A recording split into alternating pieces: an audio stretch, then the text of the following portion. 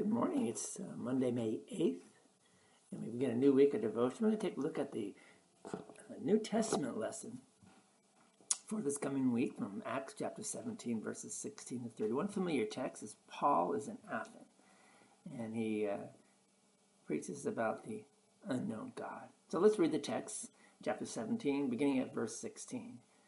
Now while Paul was waiting for them at Athens, his spirit was provoked within him as he saw that the city was full of idols.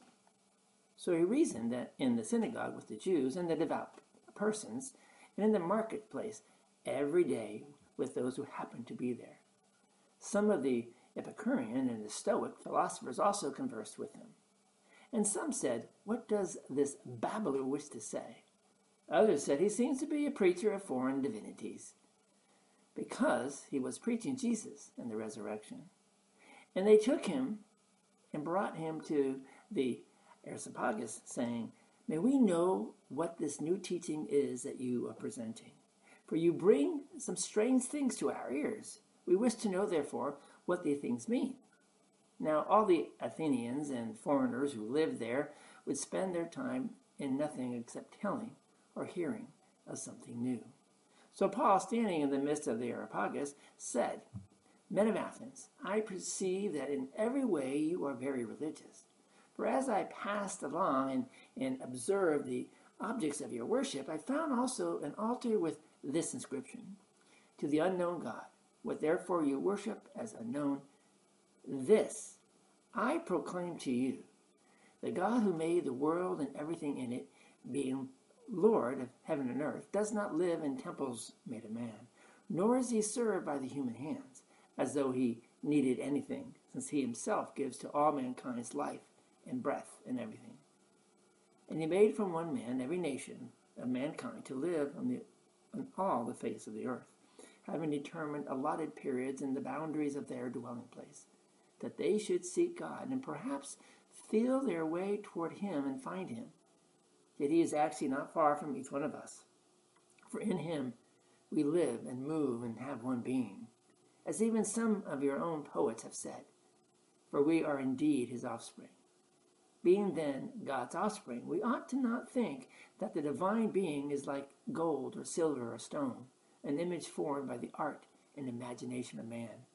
The times of ignorance God overlooked, but now he commands all people everywhere to repent, because he has fixed a day on which he will judge the world in righteousness. Because he has fixed a day, right?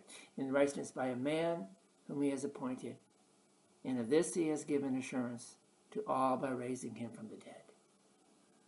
That's our text. So what do we have here? Paul was a man on fire. He had seen Jesus, his risen living Lord. He wrote in one of his letters that he was a new creation. We would say today that he had been born again or born from above. Paul had experienced God's steadfast love and overwhelming grace. He couldn't keep this life-changing experience and knowledge to himself. Going from city to city, Paul shared the gospel message with everyone who would listen. He didn't do it to build churches or to get people involved in the rituals of another religion. Paul did what he did to change lives. We share the mission of Paul, knowing that we are changed, born again people. We want to share the reason for the change with others so that they too can be changed. In our reading this week from Acts 17, we read about Paul's experience in Athens. Paul shows us many important aspects of sharing the good news of Jesus Christ with our family, our friends, our neighbors, and our co-workers. That is our mission. Let us pray.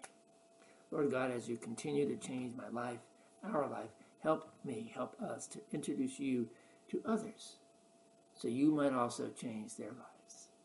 In Jesus' name, amen. Thanks for being with us as we start this new devotion on Acts chapter 17. Read it again. Ponder it. Look what Paul did and how God moved him. He might do the same for you. Go in peace, serve the Lord. We'll see you all tomorrow. God bless.